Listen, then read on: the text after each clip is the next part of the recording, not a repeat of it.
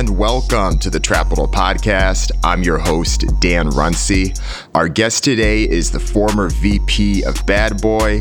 He is the CEO of Power Moves, the founder of the Global Spin Awards, music executive, entrepreneur, Mr. Sean Prez. Welcome to the podcast, man. Dan, thanks so much for having me. Thank you so much. Great to have you. Thanks for coming on. Last time we talked, coronavirus and everything that we're living in right now was just starting to pick up, and you and I were comparing how things are. But since then, I feel like even the world has continued to change. How are you holding up with everything? How's it been?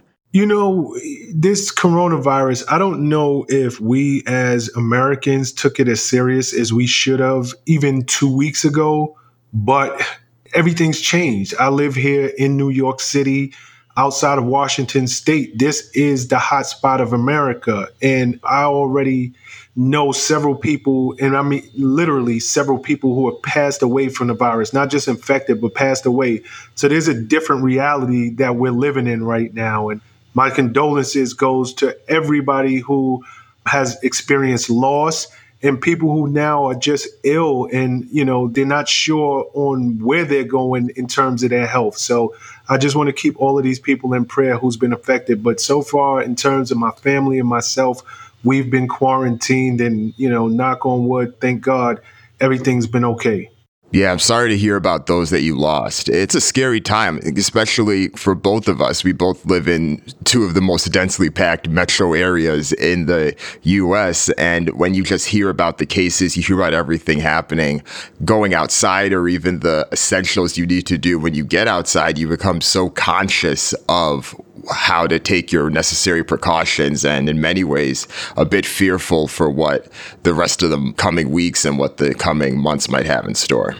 Absolutely. But on a lighter note, you had started your career, at least from a music perspective, on the Bad Boy days, VP of marketing, helping to lead a lot of the street team efforts.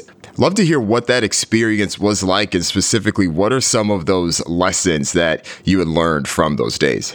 First and foremost, it was arguably the best time of my life. Those were incredible days, and it was incredible days for several different reasons. Number one, back in the mid-90s, Bad Boy Records was a startup. You know, it was small. I mean, if you could imagine 1,200 square feet at best, that was the size of the first office. But there were young, hungry, highly aggressive people who worked at this office. Most of us did not work for a paycheck. You know, it was predominantly interns, and the staff was really small in terms of those who were paid. Whereas we just loved the music industry. We loved the music. We loved the entertainment. And we had our finger on the pulse of where the world was going in terms of hip hop at a time that, you know, the world didn't recognize hip hop for what it has become, this multi-billion-dollar industry. We were right there on the front lines of changing music and changing culture and changing entertainment, but we didn't know it at the time. We were just working our butts off because we had these dope artists, Biggie Smalls of the world and Faith Evans and Mace. I mean, you got the Lox, you guys know them all. For us, we just wanted to be the best record label possible. And we were led by a genius. We were led by a guy named Sean Combs, who was so ahead of his time. And it's interesting because even in real time, you knew how special he was. And you understood that if I'm going to become anything in this industry, I have to be able to keep up with this man who was the Energizer Bunny. You know, at that age, he was so very young. We were just really trying to put out the best music, but it turned out to be the best times of our life. So I love that experience. Was there a moment that you realized that this was going to be something special? Because you mentioned in the beginning, right? This 1,200 foot square apartment, it felt like a startup. And I'm sure there was a lot of unknown of you're putting in all this work. When did you feel like, yes, this is going to be something that's going to be remembered for generations? I don't know if I ever felt that way because it's almost like when you're in the heat of battle, right? You know, we're going to work. We're young at this time. I don't know. I was in my early 20s at that time. maybe 21, 22. When you're in the heat of battle, you're just laser focused at the mission at hand. And yes, there are these milestones and we are being celebrated, but I don't know at that time that I was able to recognize, like, holy smoke. Granted, so many of the singles we were dropping were becoming hits. So I was recognizing, like, we're batting 1,000 here. Like, everything that's going out there is hitting. Even seeing how each one of us individually, those who were down with the team, Puff is at the top of the chain, but everybody who was down with the team, our stock and our clout and just our influence on the industry, it was rising. There were superstars. You could be on the street team and you were a superstar. So maybe in that regard, I realized that, hey, we're on to something special, but typically you can't see how the dots connect and you can't see the beauty of a masterpiece that was created until you look backwards. So as I look back, I understand every day. And when I listen to radio and these hits, they're still as relevant today as they were so many years ago. I understand, like, we were really part of something special. You mentioned the street team and how the street team became stars in themselves. I think a lot of the people listening heard of street teams. What are the mechanics of that? What was it like organizing that? Because that's such a thing that was so critical at that moment in time. But now, I wouldn't say it's non-existent in music. It's just changed in such a different way. So what was that like in the 90s? Okay, so the best way that I can explain what the street teams were like was, for anybody who's listening, I know we're all accustomed to cell phones and we're accustomed to all of these social platforms, whether it is Instagram or Facebook, so forth and so on, right? There was none of that in the 90s. There were no influencers online. The influencers were in the streets. The influencers were those people who, when they listened to something, just because they listened to it, everybody else around them were like, hold on, what are they listening to? Because I need to be up on that. Or if they were a person who were wearing a certain type of sneakers, everybody else around them would be like, oh, he's rocking those Jordans or he's rocking those.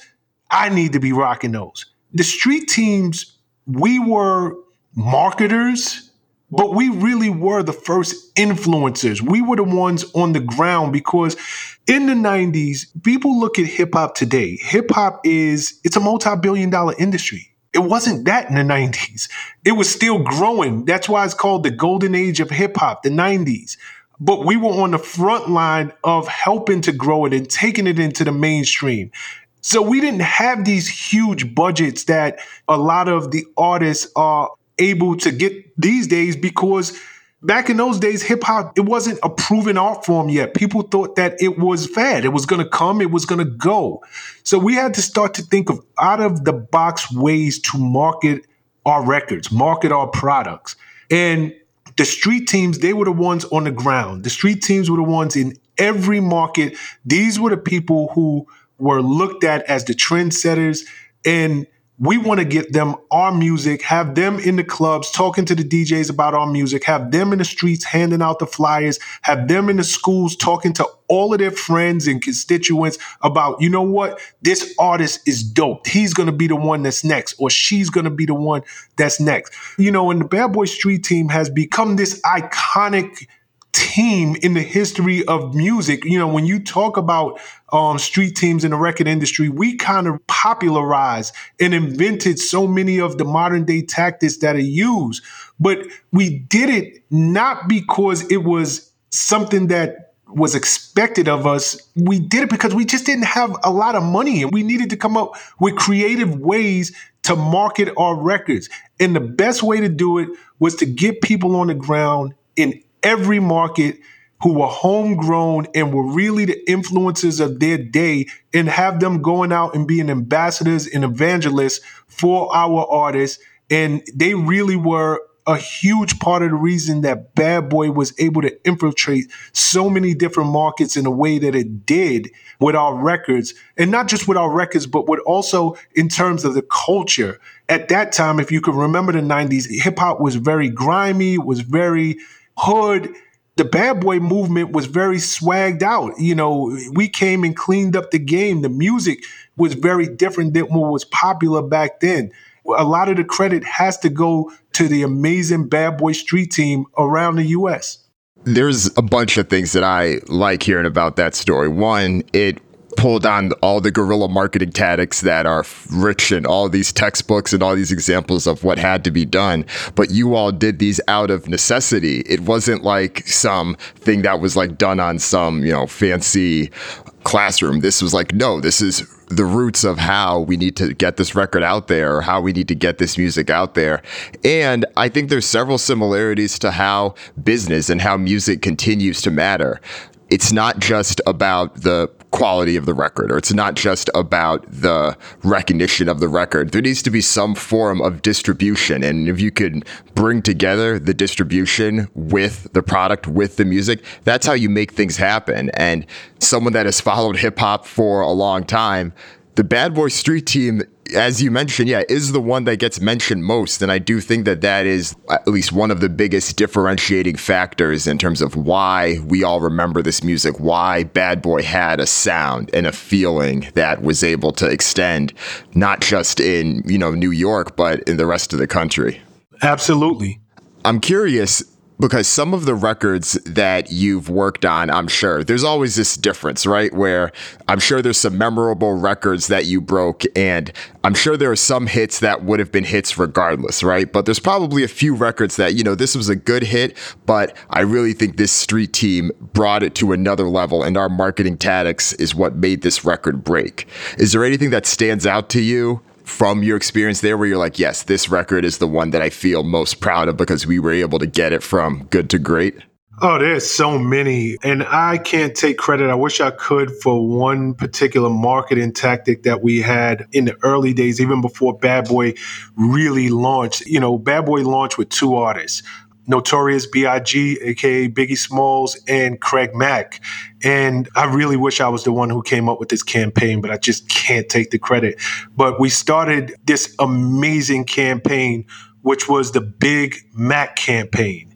And it really got people to look at Bad Boy like, whoa, what are they doing over there? We actually sent out, like if you go to McDonald's and you see those Big Mac packages, we sent out to all of the gatekeepers in the industry and all of the influencers in the industry these Big Mac packages. And on one side, it was Notorious B.I.G.'s first single. And then the other side was Flavor in Your Ear, Craig Mack's first single.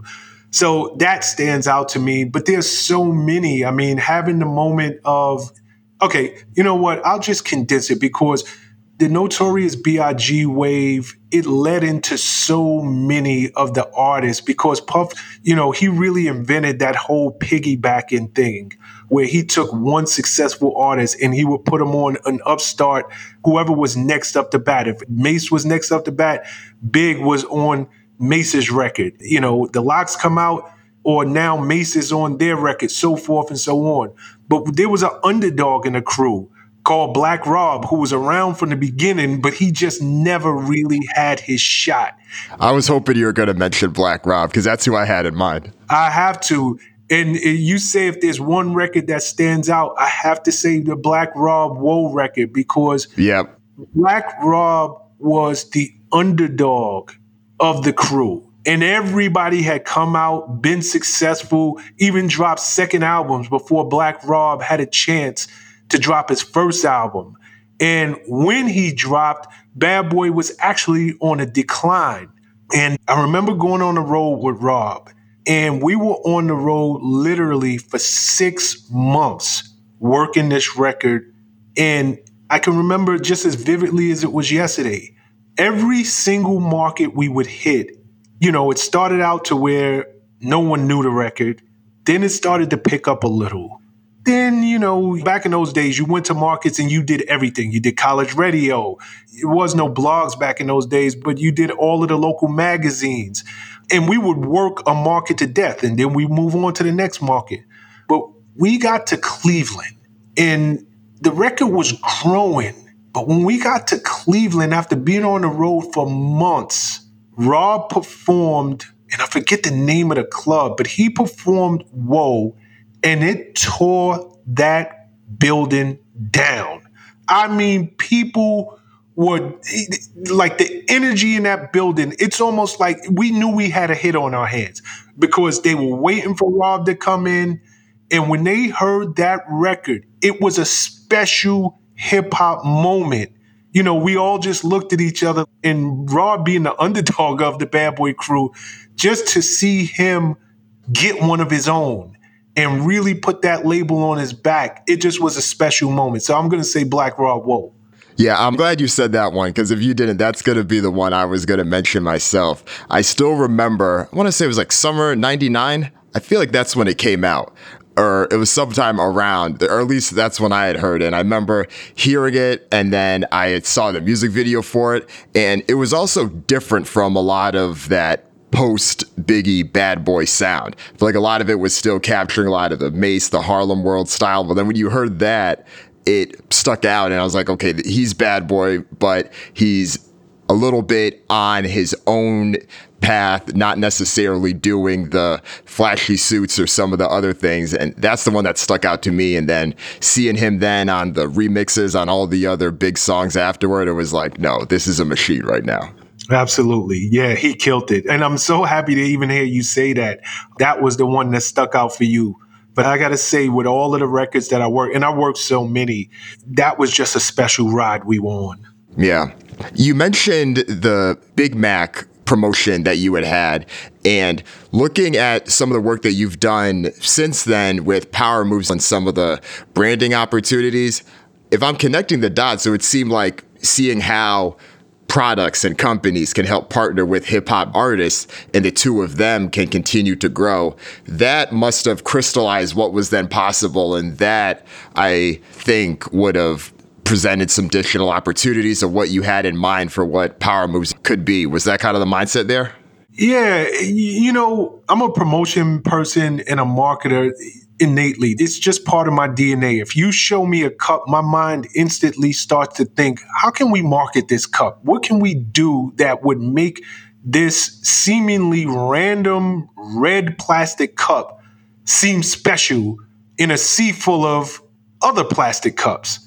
So me heading up the promotion and marketing department at Bad Boy for so many years and really understanding the power of grassroots and guerrilla marketing and alternative marketing.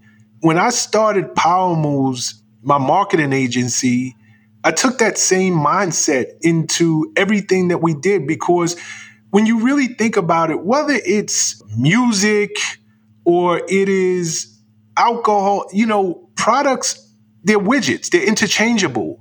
And you could use the same principles to market whatever it is.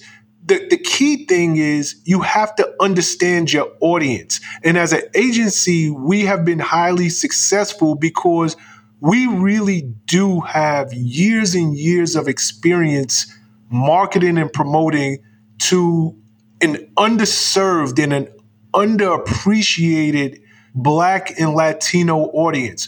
We are that audience. We work with them. We live with them. You know, we play with them. We understand that consumer mindset. So we've been very successful because we've been able to penetrate deep into the nooks and the crannies of this community with these groundbreaking strategies that so many traditional marketers would never have come up with, because it's not textbook. It's not your norm. But that's what grassroots and alternative marketing is all about. Right. And you've been able to extend that in a few different areas there, both with how you've looked at influencers, product marketing, social marketing as well. I mean, I would imagine that a lot of that work has evolved considerably since you starting that in the early 2000s to what it looks like today. Sure. I mean, it always changes, but again, the principles remain the same. I'll give you for instance. I made a big part of my career working with radio programmers and DJs, right? And I have these long-standing relationships with DJs. Now, let's think about the DJ. They are some of the most connected, ear to the ground people that you'll ever find. And they really do understand their market, because what people are listening to in the Bay Area may not be what people are listening to just a few hours down the road in LA. What people are listening to in LA are not going to be the same thing that's in New York City, so forth and so on. But the DJs, they have their finger on the pulse in these markets, because they're breaking not just local artists, but they're able to hear records that are now national records and say, you know what, this record will fit within my market. Well, guess what? If you have that insight into what works within a particular market, you're powerful. And we took those same DJs and we said, you guys can market more than just music. You're bigger and you have more influence than just playing records. And I'll give you, for instance, I'll never forget, 5 o'clock in the morning. I don't know if it's maybe 2008, 2009. I'm on the phone with Diddy, and he's in his Miami home. He had just signed his deal with Ciroc. The world didn't know Ciroc whatsoever. People didn't know how to pronounce it. You know, Ciroc is spelled C-I-R-O-C. Phonetically, when you look at that, you don't know how to, is it Ciroc? Is it Ciroc? Is it Ciroc? Yeah, you had no idea. Exactly. You have no idea. We're on the phone and he's like, you know, Prez, this is something that can change all of our lives, but I need you to put on your brilliant marketing hat and you got to come up with something different. You have to come up with something that's going to move the needle in the liquor industry. And I sit and I think and I sit and I think, and it just dawned on me, like, it's the DJs. Where are the DJs at? They're in the clubs. What are people doing in the clubs? They're dancing and they're drinking. Right. Where are the DJs at? They're on air. They have their mix shows and they're on air. But it's one other thing. They're shouting out and they're cracking that mic. And they're the ones who are telling you what's new, what's next. And I said, we have to come up with what now is known as the Ciroc Boys. And we came up with this crew of top-level DJs from all over the country. And we branded them Ciroc Boys. And we sent them out in their respective markets. And they were the ones who were on the ground. You know, if they're spinning in clubs 3, 4, 5 nights a week, they were the ones who were telling people at that time, Grey Goose is done. You got to get on this Ciroc. Come to the DJ booth. I have drink tickets. Get Ciroc on me. They were the ones in between the DJ sets when they went on to the radio. They were telling people, yo, this is the new hot record. This record was cranking last night in the club.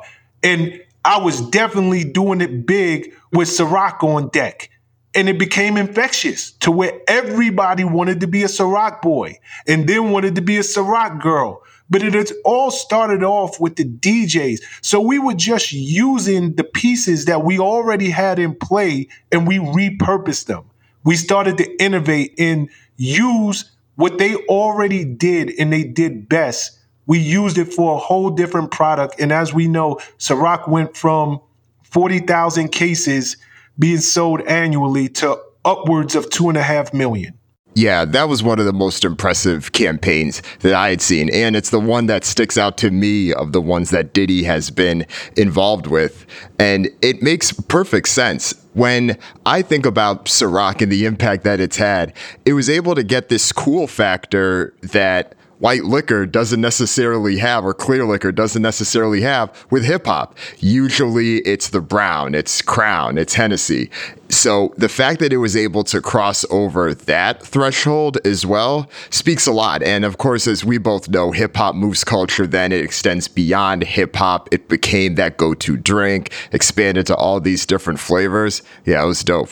Nah, thank you. That's one of my most proud marketing campaigns that our company was able to conceive and execute.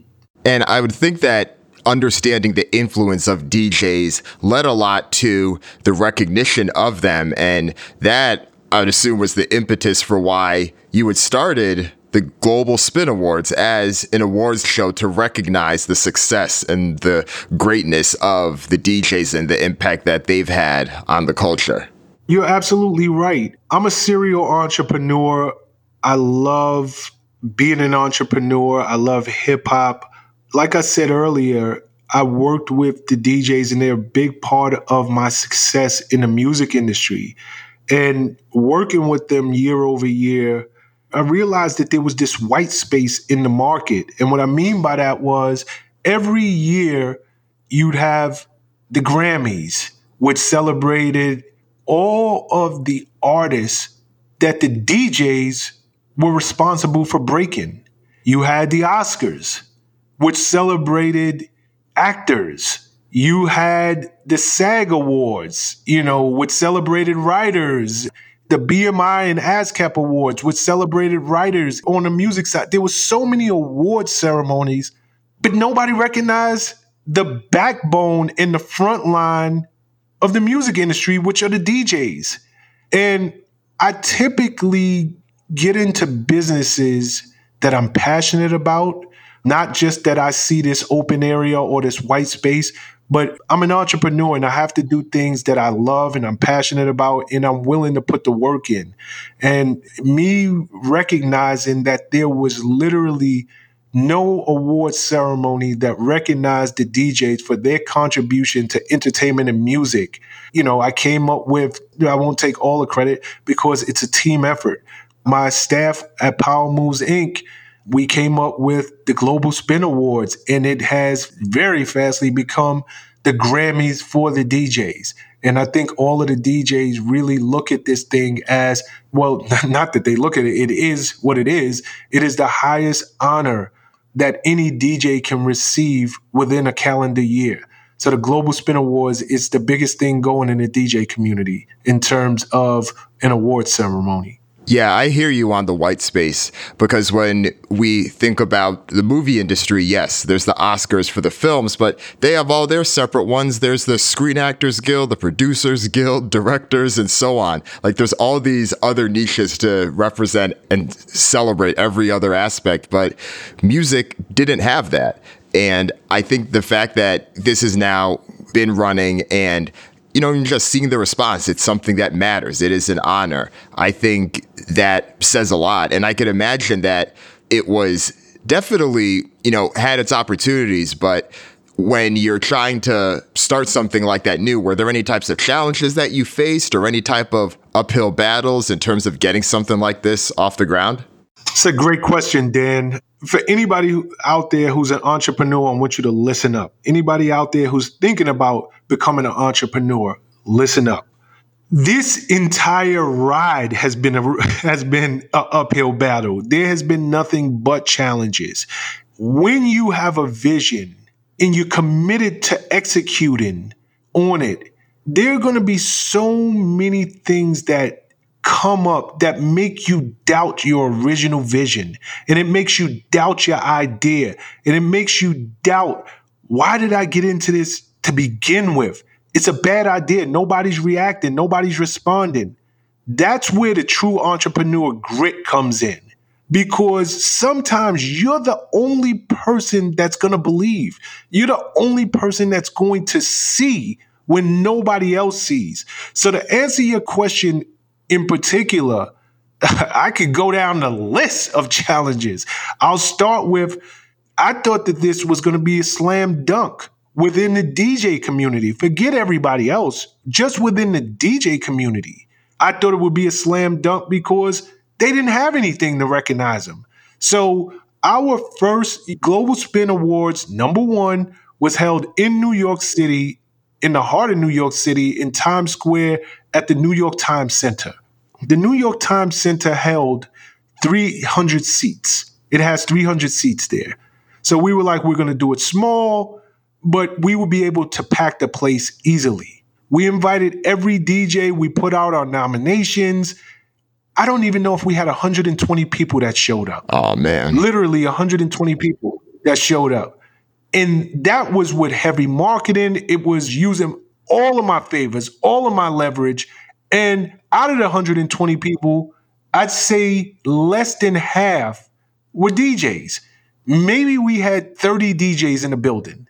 because the DJs themselves were like, the award shows, they're going to be rigged. Who's the one who's voting?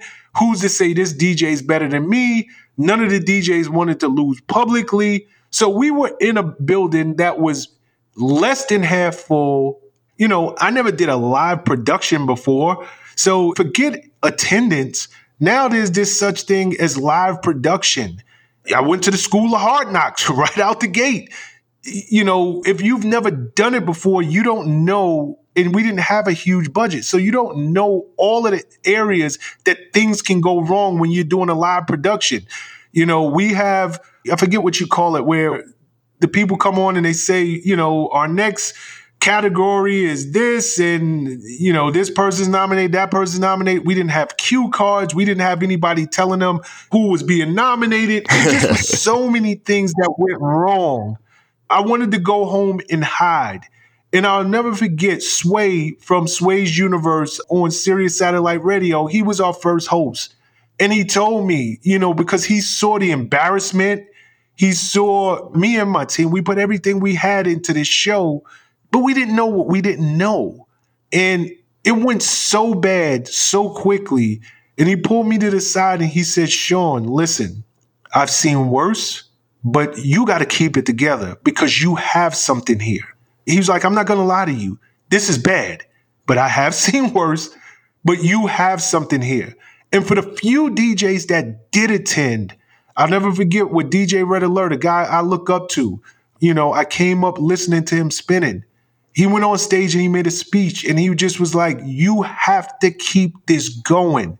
And the people who were in attendance, even though I felt like I had egg on my face and I was ashamed and I was so embarrassed because everything that could go wrong went wrong, people saw the potential in what we were doing. So after me hiding out for the next 2 weeks, I didn't want to take calls. I was so freaking, as an entrepreneur, I'm questioning, is this the right move? Is it even worth going forward? It was those little seeds. It was the little things that key people would tell me that I knew I was on the right track. So yes, there were so many challenges year over year over year. And then finally, we start to see an uptick. When we started to announce our nominees, every DJ in the country was going on social media saying how honored I'm nominated for 2 Global Spin Awards in this category and that category. Thank you so much. And we knew we were on to something. But we had challenges coming out the behind. Trust me.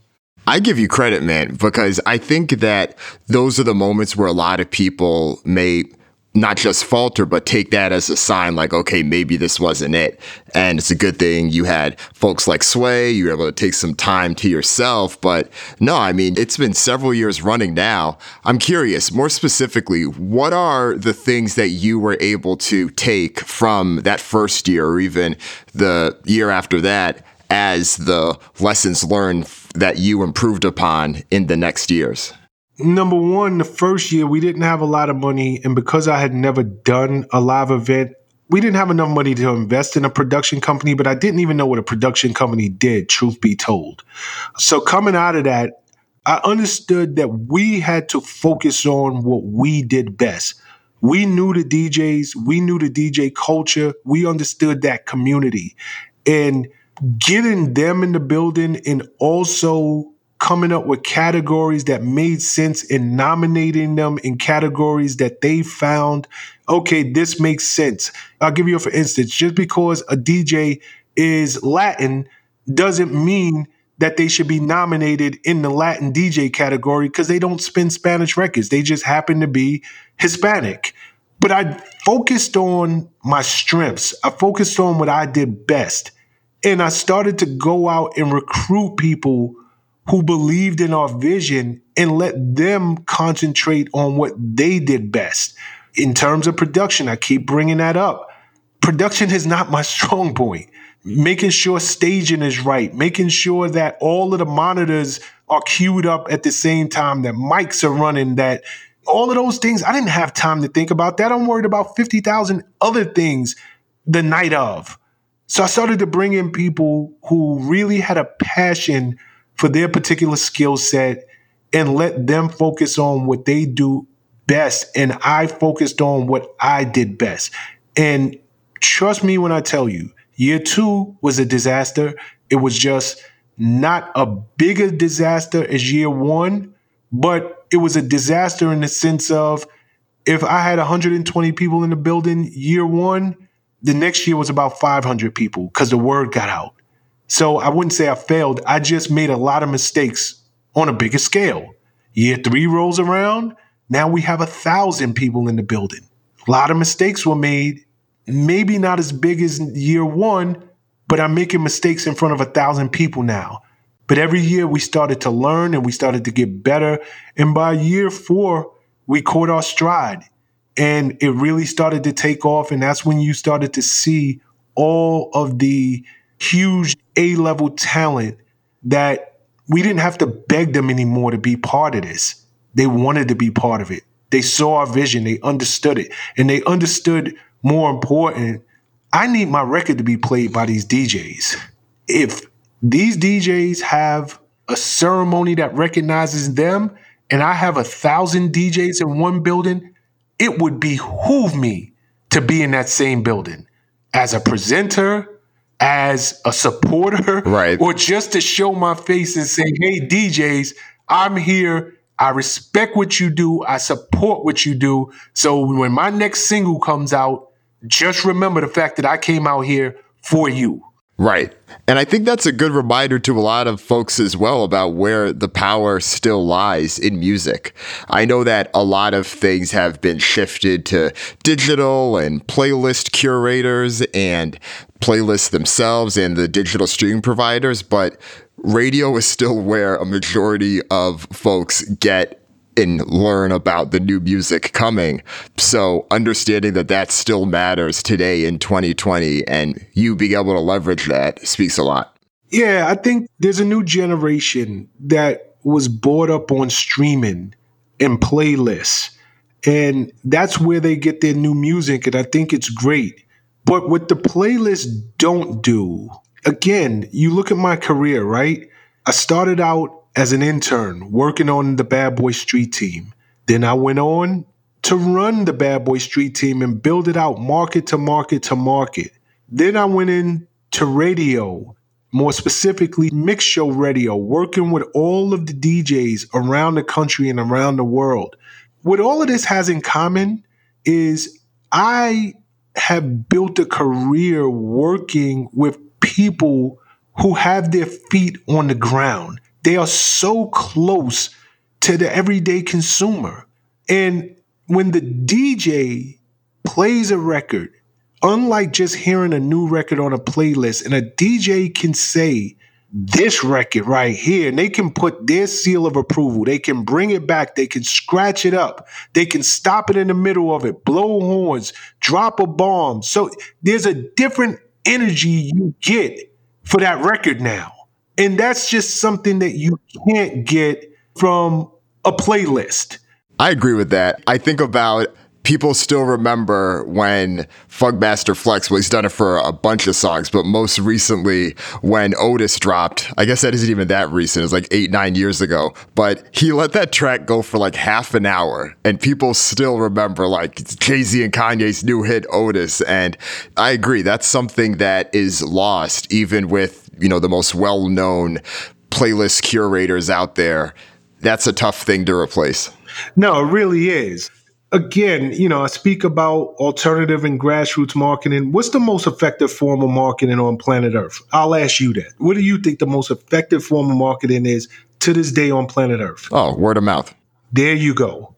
100%. How many movies or TV shows or products, things you had no interest in buying, going to see, spending your money on, and somebody you know, you trust, they tell you, whoa, that movie is dope. And you're like, huh? Or you gotta watch Ozark, or you gotta watch this show, or you gotta watch Narcos, or whatever it is. Even if you had no intention, that word of mouth, it's everything. It changes your opinion. It changes your buying habits. And it's the same thing in music. If you have somebody who drops that record and they stop it. Like you just gave the example of Jay-Z and Kanye West, Otis. Funkmaster Flex leaning on that record for 30 minutes straight, bringing it back, screaming, saying this is the hottest record in the world. Even if you didn't like that record, by the time that half hour's up, you love that record and you're paying very close attention to it. That word of mouth marketing, you cannot beat it. It is just, I don't care how many marketing campaigns, how much technology changes the world. There's never going to be any more effective marketing than Dan telling Sean, you have to do, you have to buy, you have to see X, Y, and Z. Agreed. Agreed.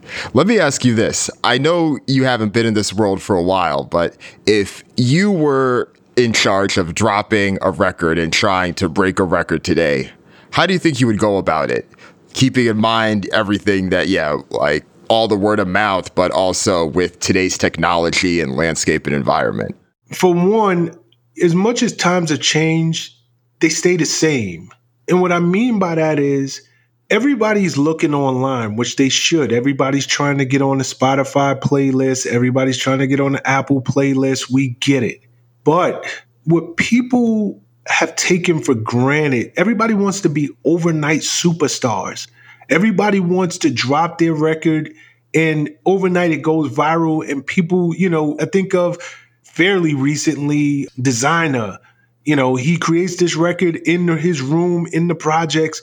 He puts it online and overnight he's a superstar with the Panda record. And yes, that does happen and you become these overnight successes.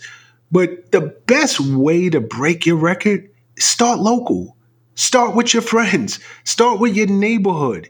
Build a core audience and work your way out.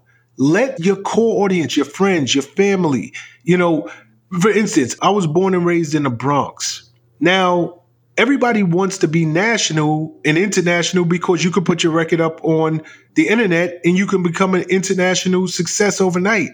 But there's no substitute for me looking at my audience or looking at my backyard and starting in the Bronx. I get it. The people in the Bay Area might not know me for another 2-3 years, but I'm going to kill the Bronx. I'm going to work every club. I'm going to work every DJ for the Bronx. I'm going to go to every school and perform. I'm going to put mixtapes out and I'm going to service them locally. But those people will become your brand ambassadors.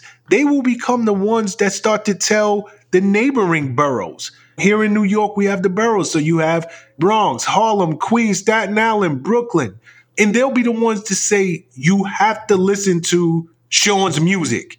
And it goes from there. But I think everybody wants to jump the gun. And because of that, they may have a hit record, but that's all they are. They're just a record. They're not established artists. And they don't have true fan bases. The fan base doesn't revolve around them. Like Jay-Z has a fan base. Kanye West has a fan base. Many of today's artists, because they want to get to the finish line so fast and they don't want to start local and then go regional and then go national, the fan base revolves around their record. People could give a crap about them. People are not buying into them. They're buying into a song. And when that song comes and when that song goes, nobody is thinking about them as an artist. So I would say start local. Yes, make the music. The way people consume music, it is so different. You have to feed the beast, meaning people's appetite for content is insatiable. You can't think that you're going to put a record out and not put another record out for another 12 months. You have to continue to grow your fan base online. But I would say really dig deep into your local clubs, your local radio, really dig deep into your local community and then build it out from there, because that's when you as an artist is going to have a fan base and they're going to ride with you. It's not just about a song. It's not just about a single. They bought into you, and it'll take a minute, but people will eventually connect the dots and tell all of their friends, far and near, and they'll be the ones that are posting your music on their playlist. And they're like, you have to get into this artist. It's not just about one single. So that would be my advice. Makes sense. And I think there's a lot of ways to integrate that with technology as well. I know that a lot of people may be dropping their SoundCloud links in DMs, trying to spread it to everyone. But no, be strategic about it. You can do that with the local community. You can do that with the people, and using that as part of your game plan and not just necessarily relying on it solely. No, it makes sense. I know we're getting to the tail end now, but before we let you go, Sean, you've already dropped a bunch of gems for the Trapital audience, but is there anything else you'd like to share or let the audience know about? Yeah, we spoke about a big part of my history in music and entertainment and marketing. That is who I am. But at this point in my life, I'm really focused on giving back and giving back with knowledge, with wisdom, helping to pass whatever gems I have on to others.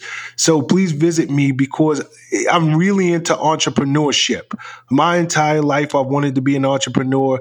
And back in the 80s, when I was growing up, there was no internet. I didn't have great role models, not to say everybody was drug dealers because that wasn't the case. But in a lot of cases, being an entrepreneur wasn't something that was considered a real way that you can earn a living.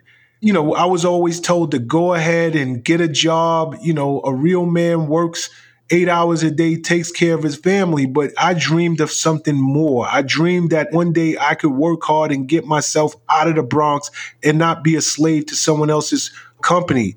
So I've spent the better part of my life really trying to talk with fellow entrepreneurs and allowing them to use my platform to share wisdom, share gems, share experience. So please follow me at Power Moves Prez, PowerMovesPrez. And that's across all social channels. And if you love these types of conversations, visit my YouTube channel because we dig deep into the minds of fellow entrepreneurs, people who have done amazing things, built multi-million-dollar businesses, and I extract gems from them. And I think if you're an entrepreneur, if you're a person who just wants to move up in your career, there's so much knowledge to be gained. So visit my YouTube channel. Again, it's Power Moves Prez. If you enjoyed this podcast, please tell at least one friend about this podcast. Word of mouth is still the best way to grow. Go to Apple Podcast, go to iTunes, leave a review, rate the podcast. I will screenshot and share the podcast ratings on Twitter and Instagram. That can encourage more people to share the podcast. And if this podcast is your first introduction to Trapital, then make sure you check out the rest of the content. Go to trapital.co. That's TRAPITAL.co. Sign up for the weekly newsletter, get all the content there. And also, shoot me a text. That's also a great way to stay in touch with Trapital content. You can text me, Dan Runcie, at 415-234-3074. Thanks again. See you next week.